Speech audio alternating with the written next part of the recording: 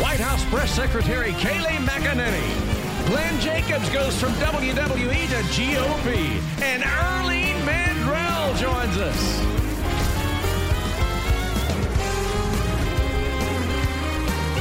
That's Trey Corley in the Music City Connection. And I'm your announcer, Keith Bilbrey. And now, here's Mike Huckabee!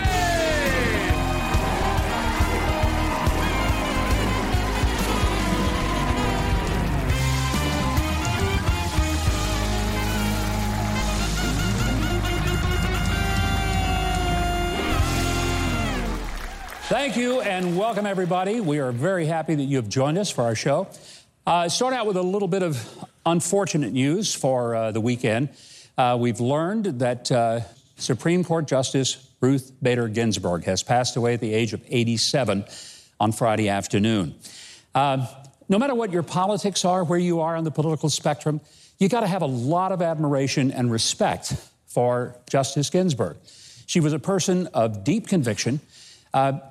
I might not have always agreed with maybe her rulings, but she was a genuinely thoughtful person who had to come up the hard way as a young female attorney when it just wasn't easy to do it. And to imagine that she one day would sit on the Supreme Court couldn't have been even dreamed at the time when she started her law career. I want to say that one of the most powerful things about her is that her best friend on the court was Judge Antonin Scalia, which might surprise some people because they were as polar opposite as two people could be. But they were friends, and it reminds us that when people want to be civil, they can and they should. Our prayers for the family of Ruth Bader Ginsburg, and I hope you'll remember them in your prayers this weekend. Hey, over the past few weeks, I have told you about my new book written by Steve Feasel and me called 3 C's That Made America Great: Christianity, Capitalism, and the Constitution. Now, these are the 3 pillars on which our nation was founded and upon which it stands. Remove any of the 3, and it's likely we collapse. I've spoken in previous weeks about the Judeo-Christian worldview that really was the framework of our laws, and the principle of free enterprise and capitalism that honored work and allowed individuals to own property and to live in economic liberty as to their occupations, their priorities of spending, and the ability to take entrepreneurial risk in order to obtain the rewards of hard work and wise financial decisions. But there is another critical part of what makes us great, and that's the incredibly unique document that broadly defines our laws and our rights. Of course, I'm talking about the U.S. Constitution. And it is a good time to be discussing the Constitution as we just observed Constitution Day on Thursday.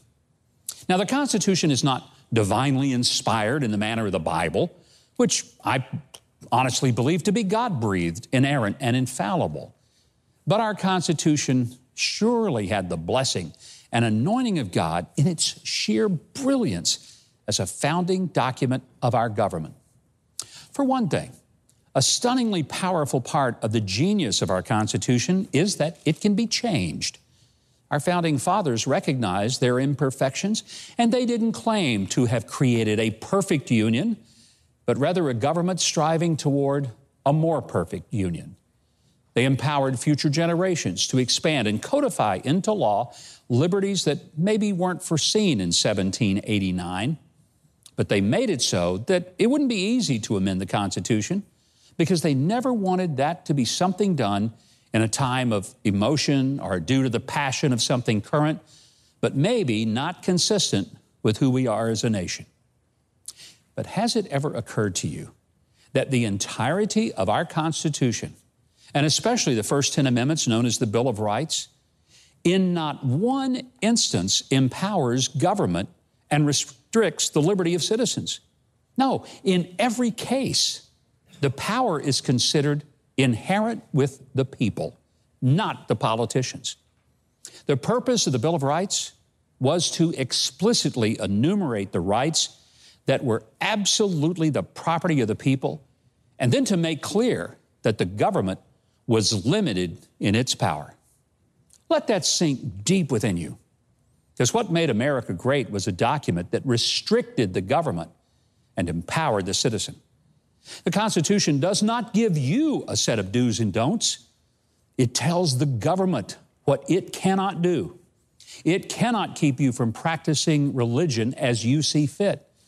And despite what the governors of California, Michigan, Virginia, or New York say, they can't restrict you from meeting, worshiping, or even singing. Now, the government can't restrict the freedom of your speech, even if what you say is offensive or even outrageous. The government can't prohibit you from owning weapons of self-defense to protect yourself or your family or your property. The government can't take away your private property unless they need it for a public purpose, and then they got to pay you for it. The government can't send police into your home just to look around without probable cause, because they got to have a search warrant signed by a judge and follow due process. And the government can't deprive you of life or liberty without due process, which, by the way, that ought to stop abortion in its tracks if the politicians had the courage to believe in the personhood of every individual. And the government has to leave decisions to the state government unless that is a topic that is expressly written into the Constitution. And that ought to end a lot of what Washington does, because the Constitution simply doesn't give Congress that much power. It actually gives it to you. I hope you'll get a copy of my book, 3 C's That Made America Great: Christianity, Capitalism, and the Constitution. And I promise that Steve Feazell and I document everything. It is not based on unnamed sources.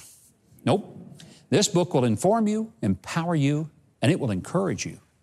Of course, you can get it at HuckabeeBooks.com, bookstores, or Amazon, but you don't have to purchase your freedom, just the book, because your freedom's already been provided.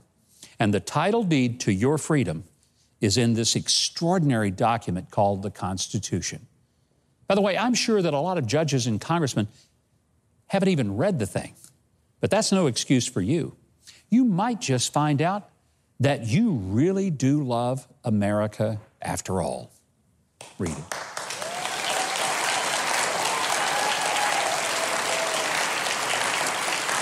This week, President Trump welcomed the Middle East leaders to the White House to sign a landmark peace agreement between 2 Arab nations and Israel.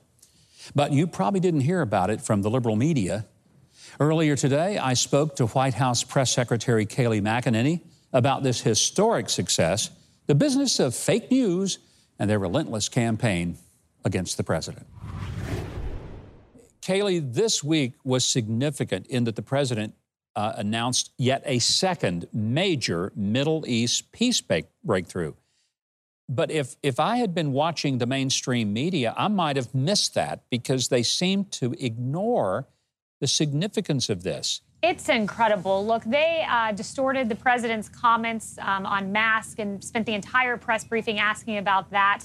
And meanwhile, just to put this into perspective, it took 26 years to get from the second Middle East peace deal under a prior administration, 26 years to get to this third one, and then 29 days to get to a fourth one. So in 29 days, you have historic Middle East peace deals, a Serbia-Kosovo peace deal on the economic front, and complete ignorance and just dereliction of duty and malpractice by the press corps and not asking about it. Now, the president has been nominated twice, not once, but twice for Nobel Peace Prize. I'm guessing there's a pretty good feeling in the White House about the recognition that the president is getting maybe outside the country, even if not getting it inside. Yeah, that's right. I mean, 2 Nobel Peace Prize nominations, as you noted, and it's really breathtaking to watch. Of course, President Obama got that Nobel Peace Prize without ever having done anything a few months into office. Now President Trump has 2 nominations. And what do you have from the media? Right after he gets these 2 nominations, you have the leftist, liberal, propagandist Atlantic trash of a magazine saying now it's time to eliminate the Nobel Peace Prize. So as soon as President Trump walks into that territory, that's the response from the media. The former Vice President Joe Biden, made a comment that has been rather controversial. He said that had the president done his job, that all of the people who have died from COVID, and he emphasized all of them, would have lived. And he said, follow the data. And even the Washington Post, who cannot stand President Trump and is normally defending Joe Biden, even they called out Joe Biden for having made such an outrageous statement. Yeah, that's just an outlandish lie. When you look around the world, this novel pathogen that was sent by China, brought into our country, devastated Europe, the United States, countries around the world affected by this, it just shows that's simply not true. And when you look at the two metrics that I think are most representative of how we've done, that's the excess mortality rate. It's how much overall excess death was there this year as compared to a typical year. We outperform Europe vastly when you look at case fatality, which takes into account our therapeutics. If you get COVID, how likely are you to survive it? We are beating Europe, and it's because of this president, his therapeutics, breaking down bureaucratic barriers and red tape. And if a Democrat had been in office, I guarantee you it would have looked a lot different. And just take it from Joe Biden's former advisor, who said it's a mere fortuity that the swine flu wasn't a mass casualty event of our time. I want to borrow a little from your Harvard Law degree that you hold, and that is that Attorney General Bill Barr has recently talked about charging Antifa terrorists with sedition. Let's talk about the impact of that. Is that a realistic proposal? And if it were to happen, what does that mean for enforcing laws against rioting and looting and the kind of civil disruptions that we've seen? Yeah, so the Deputy Attorney General came out and spoke about this, and this is the media whipping everyone up into a frenzy. The sedition statute is there's a lot of components to it, and part of those components are destroying federal property is one of the charges in there. I think you look no further than Portland to see that there are rioters who have done that, and really across the country. So there are elements of that statute that certainly could apply here. But the bottom line is this. Look, you had a young man, a Trump supporter, who was killed in Portland by a man who said, I'm 100% Antifa, and who was allegedly lying in wait to kill this man. And this is something that has not been reported enough. That Antifa individual had been arrested previously in a riot in July, but was let out back on the streets, and now you have a dead American because of it. We will not allow Antifa lawlessness. That's why the president has said, ask for my help. You have to request it, but the federal government's ready and prepared to help. A lot of our audience care deeply, not just about Israel, which is a big topic we've discussed, but also issues like the sanctity of human life. These candidates are dramatically different in terms of their view on whether abortion ought to be allowed and whether it's a good thing. The president has defunded Planned Parenthood. He's taken bold steps to try to protect human life at every step. How big an issue do you think this is in the contrast between President Trump and Joe Biden? And what's Joe Biden's position? Yeah, the contrast cannot be more stark. When you look back at 2016 and President Trump on that debate stage really calling out Democrats and saying, you know, this is a party that supports abortion until birth. How cruel and heinous is that concept? It's one that's deeply moving to me, one that's deeply moving to, you know, average American voters that say that this is basic common sense, that we should protect life, especially in the late stages as we look at abortion until birth. And this president's protected life on all fronts, appointed justices too. We'll have nearly 300 judges by the end of the year. And it's just too crucial, especially when you look at the judiciary, that we protect life. And this president is someone who's done it. I hear him talk passionately about it, and I've seen him do it in practice. Kayleigh, so good to see you. A lot of our audience may not know this, but you used to work on the show I hosted on the Fox News channel, and that's where I first became aware of just how brilliant you are, and I'm just so proud of you and delighted to have you with us today. Thank you for joining us. Thank you so much, Governor. A big thank you to Kayleigh McEnany, White House Press Secretary. You can follow her on social media at a familiar handle, @PressSec. Now, if you'd like more of my analysis of the news, join me on Huckabee.tv for Facts of the Matter. We're going to be talking about the subpoenas and suspicious flying around Washington because the Mueller team erased all their cell phone data.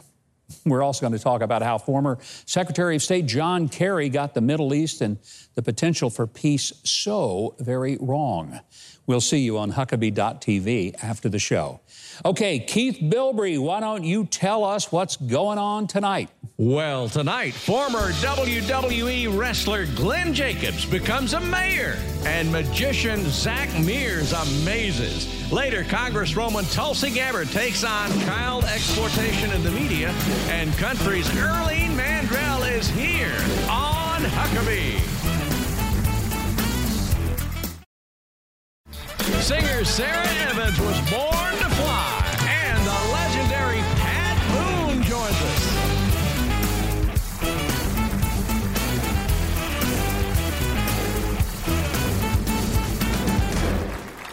And welcome back, everybody. Trey Corley, what on earth are you wearing? What in the world is that? It's a surprise. I mean, I see you got a WWE wrestling belt, and you clearly have a wig on because you haven't had that much hair since maybe you were born. I don't know. That hurts. I'm just telling you like it is, pal. So what is the getup all about? I'm a fan, and honestly, if he knew some of the great ideas I have, he would have probably even been greater. So I'm so sure that's right. Here's the deal. My next guest does, in fact, come from a world-famous, let's say a world that is famous for things like low blows, fighting dirty, and ignoring all the rules. But before he went into politics, he really was a professional wrestler, unlike Trey, who is a poser, and not even a very good one at that. I want you to please welcome the great WWE superstar Kane, or as we know him around here, Knox County, Tennessee Mayor Glenn Jacobs.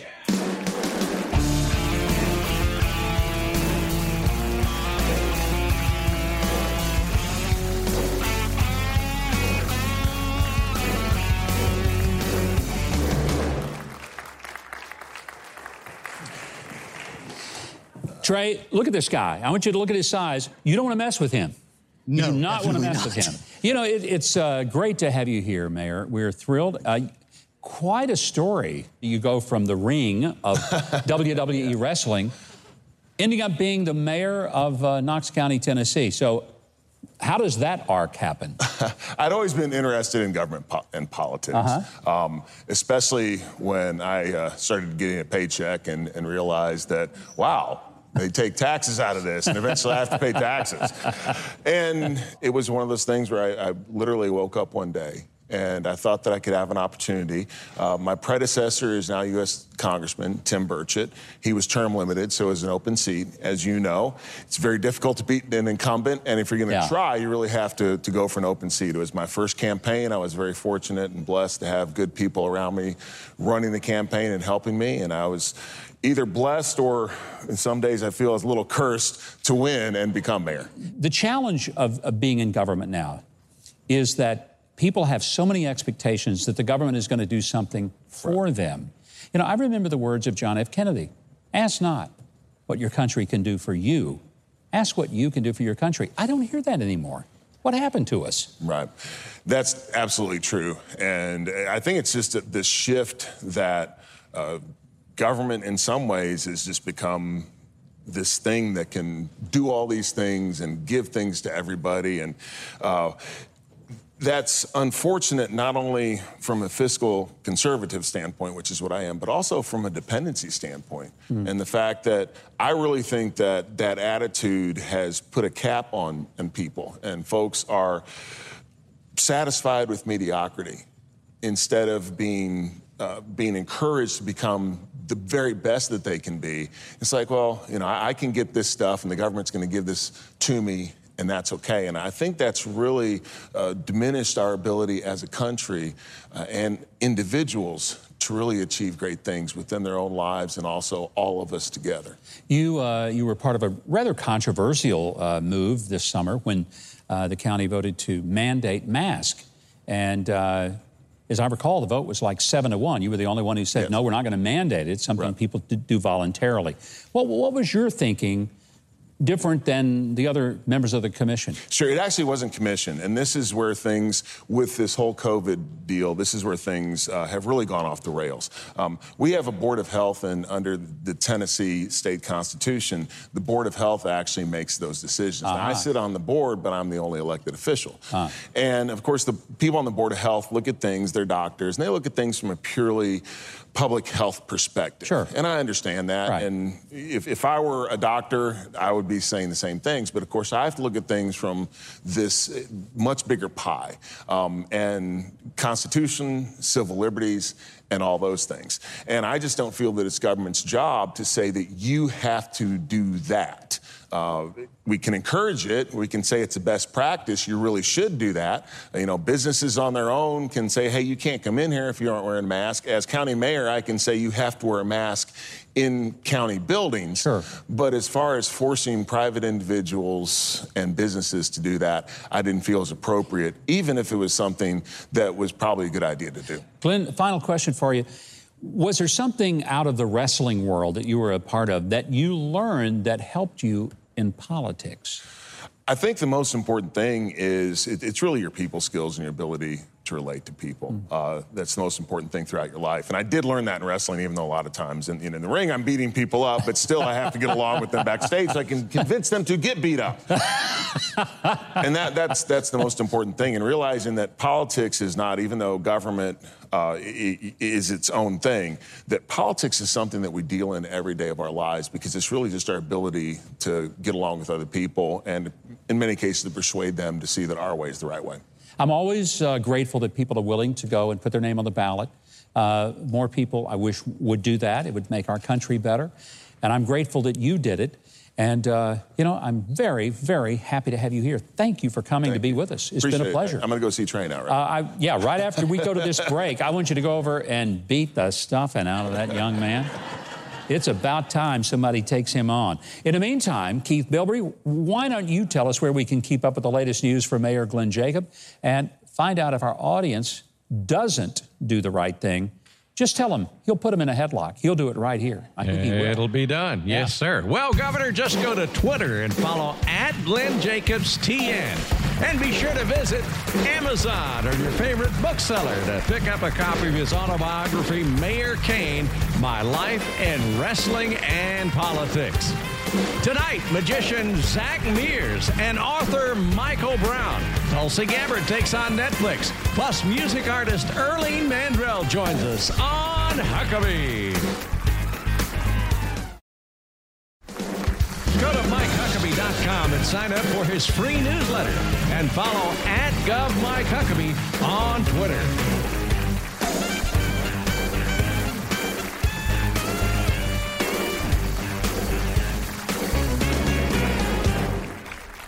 And welcome back. Why don't we give Trey Corley and the Music City Connection a big hand of applause, because he almost got a real fist to the face. There you go. Thank you. He's still with us, so the mayor didn't punch him out. Hey, Zach Mears entertains audiences all over the world. He has been on things like Travel Channel's Magic Caught on Camera, and this is pretty cool. He was a magic advisor on David Blaine's latest special. Zach's dad is from Iran, his mom from Afghanistan. Zach, however, was made in America. How about that? And tonight, he is here to astound us all. I want you to welcome the amazing Zach Mears. Yeah! Let's hear it. Welcome. Thank you so much. You know, I love magic. I love magicians. Yes. We are happy you're here. Absolutely. Okay. Thank you for having me. So show me something. All right, so my first trick was getting this past your security. Obviously, you did it. Yeah. It's a real knife, Governor. Yeah, it's a real nice. That was a real table that we. Somebody's got to pay for that right there. I tell you. Yeah. Well, here's the thing. Okay. The idea of a magician, Governor, is to make you believe that something is real, but it's not really happening. Can I show you what I mean? Yeah, absolutely. Please All right, do. Governor. So Okay. I've got a deck of cards right over here. The idea is I'll take this knife and it'll go all the way through the deck of cards just like that. Now, Governor, it's happening, but it's not really happening. And I'll show you why. Governor, do you mind holding on to the handle right here? To the handle of the knife. Yep, Okay. you got that? Fantastic. Yeah. So here's why it's not happening, because the cards are never inside of the box. The cards are in my pocket. And if the cards are in my pocket, that begs the question, Governor, what's inside of the box? The box, thank you. I'll go ahead and take that knife from you. Okay. See, I'll take the knife completely out. And Governor, can you cup your hand over the table? Sure, because just like if I that. open what's inside, Okay. it is a solid block of 1/2 inch. Oh, gosh, Piece that of thing is steel. heavy. That's real. That really is solid. Wow, it looks like a plate that was out of Keith's head. I think that maybe. Now, how did you do that? Of course, you're not going to tell me. Of course you're not. It's Magic. Thank you. That's magic. There you go. Maybe you need to get beat up. Yeah. Wow. Absolutely. There you go. Okay. And you could keep that. That's for you. That's a That little is gift pretty box. cool. I may throw that at somebody when they don't laugh go. when You I never want them know. to. Okay. It's paperweight. You going to show me something else? Absolutely. Okay. Well, this next thing, Governor, it's more of a skill trick than anything else. So, Governor, I've got a deck of cards right over here. You can see that they're all different. Do you see that? Yes? Yeah. All right. I'm going to drop cards from one hand to another. Wherever you say stop, Governor, you're essentially going to memorize that card. Okay. Does that make sense? Yeah, I think so. All right. Go ahead and just tell me when to stop. Do you want to keep going more or less, or are you happy with this one? I'm real happy with that one. All right, go ahead. I love that card. Memorize that card. You got it? I got it. I'll show it to the audience as well. Go. Yeah. Okay. All right, here we go. Here's All right. part of the skill, Governor. Okay. Your card is the 17th, actually the 14th card The 14th card. in that deck of cards. You want me to count them out? Hold your applause. Hold your applause. However, Oh, okay. All right. yeah. I thought we could find it in the most interesting way I know how. How? Let's get this out of the way. We're going to try stabbing to the 14th card. in this No, deck, we're not. All right? No, we're not. Here we go. One.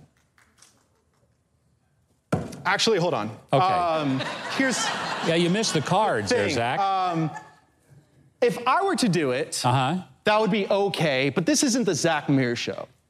This is the Tonight it is. Mike Yeah. Huckabee show. But Yeah. Mike Huckabee, Governor, if you were to do this, then that would be amazing. Thank you Amazing. so much.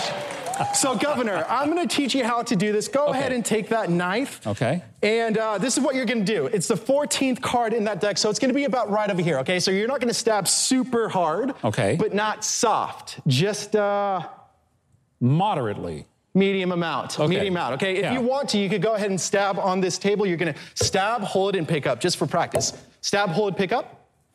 Okay. Okay, first of all, that's on you. So we're going to split the bill on this. I've been sucker punched is what I've been. Yeah. Second thing, that's like 13 and a half cards. That's perfect. So what you're going to do is you're going to stab, you're going to hold, and you're going to pick up. So I'm going to stand right behind you. It's going to be right over there. So you're going to stab, Governor. You're going to go ahead and stab. Oh, hold, pick up. Okay, that's good, that's good, that's good. Right over there. That's good. I'll take that. I'll go ahead and take that. Okay. You're scaring me. And Scaring me. here's the idea. This is what you stabbed to. Let's see how you did, okay? We got 1. Okay. It's a good start. 2, 3, 4, 5, 6, 7, 8, 9, 10, 11, 12, 13. And you stab to the 14th card, Governor. I'm pretty darn good at this, just so you know. All right, Governor, before you turn it around, what was the name of your card? It was the 3 of Hearts. The 3 of Hearts. 3 of Hearts. Drum roll, please. Go ahead and turn that around. It is... Oh, my gosh. It is the 3 of Hearts. That is great.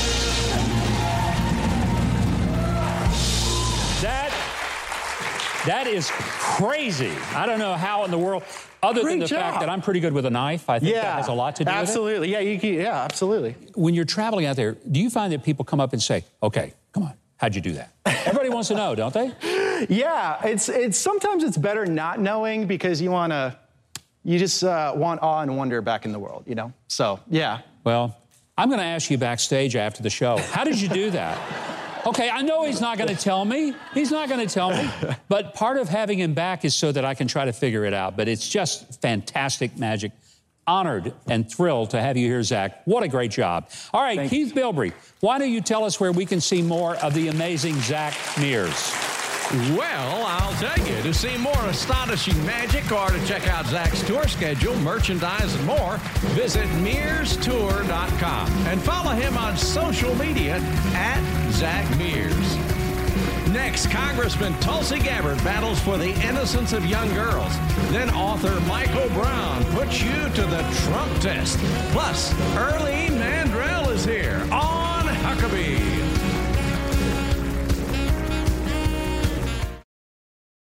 I hope you'll join Franklin Graham and many fellow Christians September the 26th at noon in Washington, D.C. for the prayer march. Hopefully, you can join thousands who are going to be attending in person, but you can also be a part of the event online, hosted by Sissy Graham Lynch and me. Now, this is a chance to pray for all of our leaders, no matter their party, and for the condition of our nation and culture. You can get all of the details at prayermarch2020.com. I hope you'll be there. I will be. And we'd love to have you walk and pray as we make this prayer march in Washington, D.C. Well, a new Netflix film sparked all the wrong kinds of attention recently, leading to some mass cancellations of the streaming service, and even calls for the company and the filmmakers to be investigated for child exploitation. My next guest is a Democrat member of Congress who says the film could fuel the child sex trafficking trade and that Netflix is complicit. Here's my conversation with Congresswoman Tulsi Gabbard. Congressman, great to have you back on the show. You were maybe the only high-profile Democrat that I can think of that very quickly pushed back on Netflix's presentation of Cuties, which many have said is about as close to child pornography as one can get. What offended you about what it portrayed? It was the sexualization and dehumanizing of our kids. You know, this film will only further fuel the flames that of the problems that we're dealing with regards to child pornography, with regards to child prostitution and sex trafficking. You know, 1 in every 4 people who are victims of trafficking are kids. And this has been a major issue that I've focused on here in Congress to try to pass legislation to solve some of these problems that are causing such great suffering and trauma for our kids and their families. You tweeted about a very personal issue that one of your friends has a 13-year-old daughter who was a victim of child trafficking. So that must have impacted the passion that you have for this. It certainly has. You know, what I've found over the years that I've been working on this issue is oftentimes people, especially people who are in influential positions, will kind of brush this issue off as though it's someone else's problem or it's happening somewhere else, when in fact, unfortunately, this is a prevalent issue all across our country. And that was what I experienced in Hawaii, where my friend, I've deployed with her to the Middle East. She's a soldier, and the trauma that she and her daughter and their family went through, where her daughter went missing for several months, and she didn't know where to begin to look to start finding her. And she dedicated her entire being into finding her 13-year-old daughter, you know, going out and doing surveillance herself, following up on leads, really dedicating herself to finding her child. And when she found her, she had been a victim who was being abused by a sex trafficker. And, you know, I spent some time with her and her daughter after she was rescued. And, you know, you could tell that this young girl was no longer just a young, innocent girl. Netflix has pushed back. They've been very defensive of this, but I found it interesting. You were the first Democrat that I know that spoke out very boldly, but others have now joined, including, and I think most interestingly, Nancy Pelosi's daughter, who herself is a filmmaker. And she now has said that Netflix needs to pull this, apologize, and basically do some penance for this. To Netflix, I would challenge them that if they actually care about this issue of our children being sexualized, leading to all of these different kinds of abuses, then I challenge them to work with me and with others who really do care about this issue. Use this incredible reach and platform that Netflix has to start this conversation, do a real expose about what's happening in our society and the roles that Hollywood and the Madison Avenue advertisers have to do with it, how they're contributing to this, which is not only a dehumanization of our children, but it's something that's dehumanizing all of us. I have to tell you, on a personal level, I was very disappointed. Frankly, I thought it was wrong that the Democratic National Committee did not put you on their platform. You came in third in the sense that the only person between you and Joe Biden was Bernie Sanders. You were the last to Bernie Sanders to be on that stage. It would seem that you had earned your place. And it may be a sensitive topic, and I'm not asking you to diss on the party, but why didn't they ask you to deliver a speech during the DNC? That's a question only they can answer. My focus has always and continues to be on the people of our country, on the strength and integrity of our democracy. And I think there are serious problems within our political system when voters are unable to get the kind of information about every candidate running for president that they deserve to make that best informed decision. Our democracy is built on people's faith that it will work for them, that their voices will be heard. And there's a lot of work to do in that direction to uphold that integrity. If you're ever going to be in the Nashville area, please come and join us in studio. You're always welcome. We truly enjoy having you. Thank you very much. Thank you very much. Aloha. Our thanks to Tulsi Gabbard for joining us. Now Keith Bilbrey is going to tell you how you can keep up with Congresswoman Tulsi Gabbard. Well, you can follow the Congresswoman on social media at Tulsi Gabbard as well as at Tulsi Press. Next, Michael Brown administers the Trump test. Then country music star Earlene Mandrell joins us on Huckabee.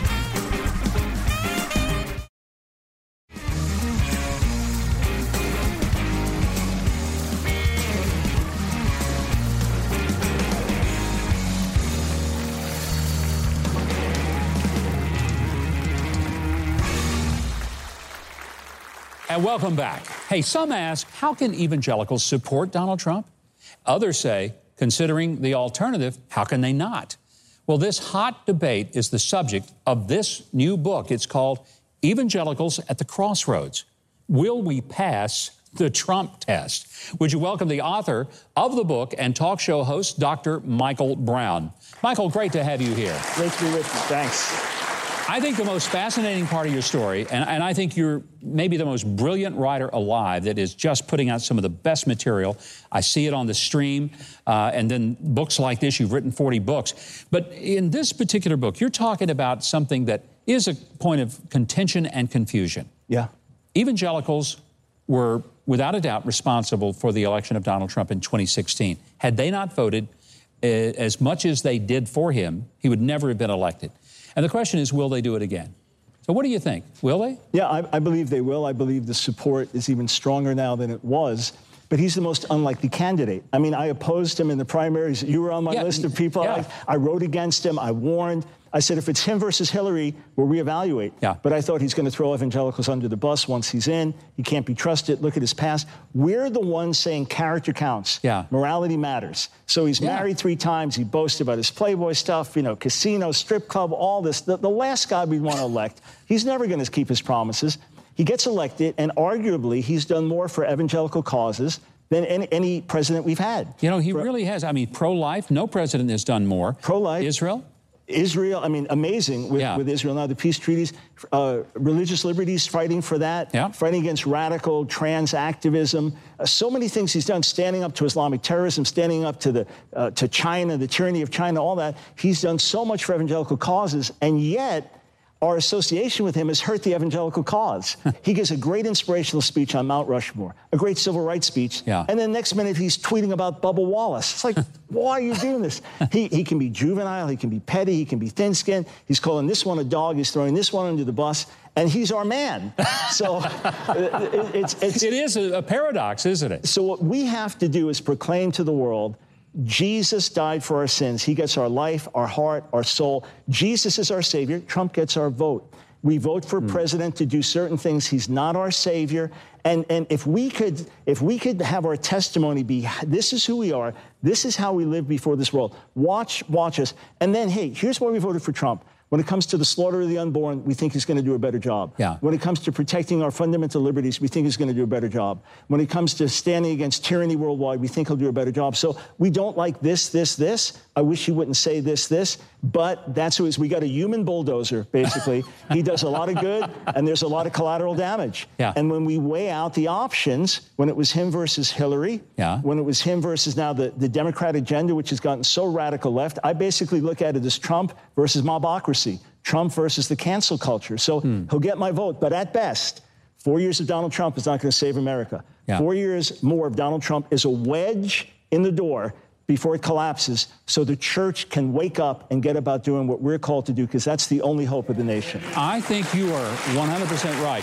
You know, I've known too many people that thought that if we just elect this person or that they will fix all the problems. But if the problems are basically spiritual, it's not the politicians who are going to fix that. It really is going to be that there is a renewal among people of faith who apply biblical principles. And that's really, I think, the heart of your book, is that evangelicals are not voting for Donald Trump because they say, oh, he is one of us. I told him to his face in front of 1,200 people.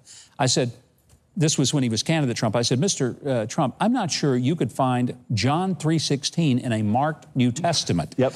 And he laughed because he knew he couldn't. Exactly. That's just the fact. But you talk about the fact that this is not about electing him as our spiritual leader, but as a government leader to do things that maybe he's the only one that's got the guts to go out there and do, despite the tweets and some things that make people uncomfortable. Here's what we have to do. We have to be willing to call balls and strikes. We don't need to defend him. I don't preach Trump, I preach Jesus. My whole goal is not to be an apologist to the president. I will justify my vote. I will explain why I'm voting for him. And to me, it's a no-brainer. It's an easy thing to do to say why I'm voting for him. And then I will say, but character does count. Morality does matter. I've never departed from that. So his character flaws hurt him, hurt us. I think in a sense, the whole nation's been a little degraded. We've kind of gone crazy. You know, there was the identity politics under President Obama, and now the salt in the wounds with Donald Trump. It's even more extreme. But we don't have to play along with that. We can say he gets my vote. Look, as a politician, what do you want? You want my vote. You have my vote, you have my prayers to do what you're doing, and then I've got to go about doing the work of the gospel. You know, I hope 80 million evangelicals in this country hear what you just said. You've said it better than anyone I've heard, and that's one of the reasons I love your voice. I love to read the things that you do, and this book is one more reason that it's easy to appreciate how you've come. And thank goodness you did, from LSD to PhD, and we are grateful for that. Michael Brown, thank you for coming, and please come back and visit us again. I love your message. Thank you. Great to have you here. Michael Brown, and this is the book, Evangelicals at the Crossroads. Will we pass the Trump test? Keith Bilbrey, why don't you tell our viewers where they can get their copies of this very important new book before they cast their votes?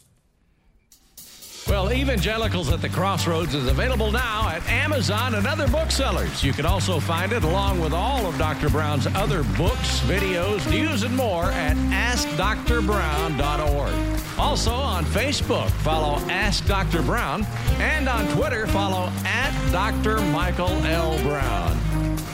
Author, model, and television star, the multi-talented Earlene Mandrell is coming up next on Huckabee.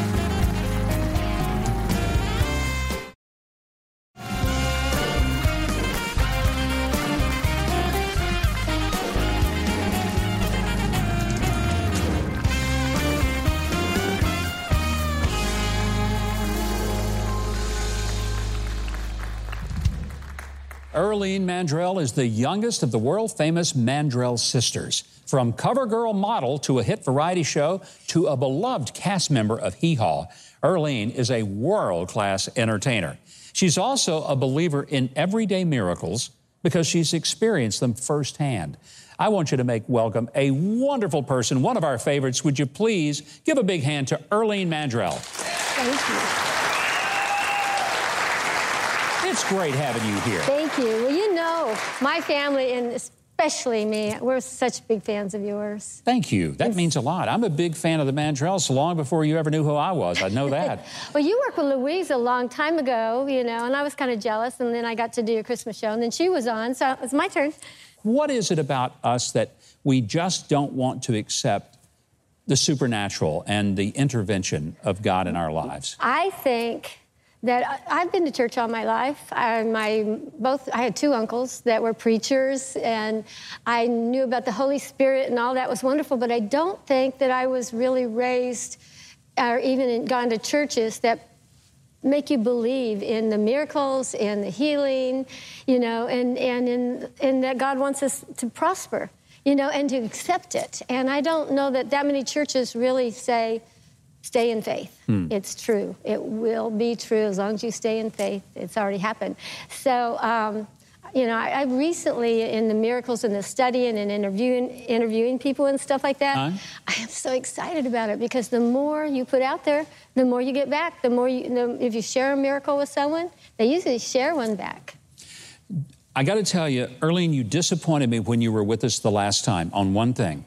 I loved having you here, and you told some great stories, but you did not do music. So do not break my heart. Tonight, you're going to do some music with us, aren't you? Thank you, and I'm excited to do some songs I want to do, because I'm doing song now. I always sing songs that make me cry. I do fun songs too, but songs that I'm lucky to get to do, songs that are emotional for me, that they really mean something to my heart. Beautiful songs, and we are so glad you're here. This book, God Reigns Miracles, a great story of miracles that happen to everyday people like you. Well, in a moment, Earlene is going to perform, but first, Keith Bilbrey is going to tell everyone how to learn more about Earlene and her music and her writings. Keith? Well, my pleasure, Governor. For Earlene's book, God Reigns Miracles, and her music, go to EarleneMandrell.com. And after the show, visit Huckabee.tv for an encore performance by Earlene of her song, We Will Stand. Now, here to sing with Trey Corley of the Music City Connection with Mike on bass is Earlene Mandrell.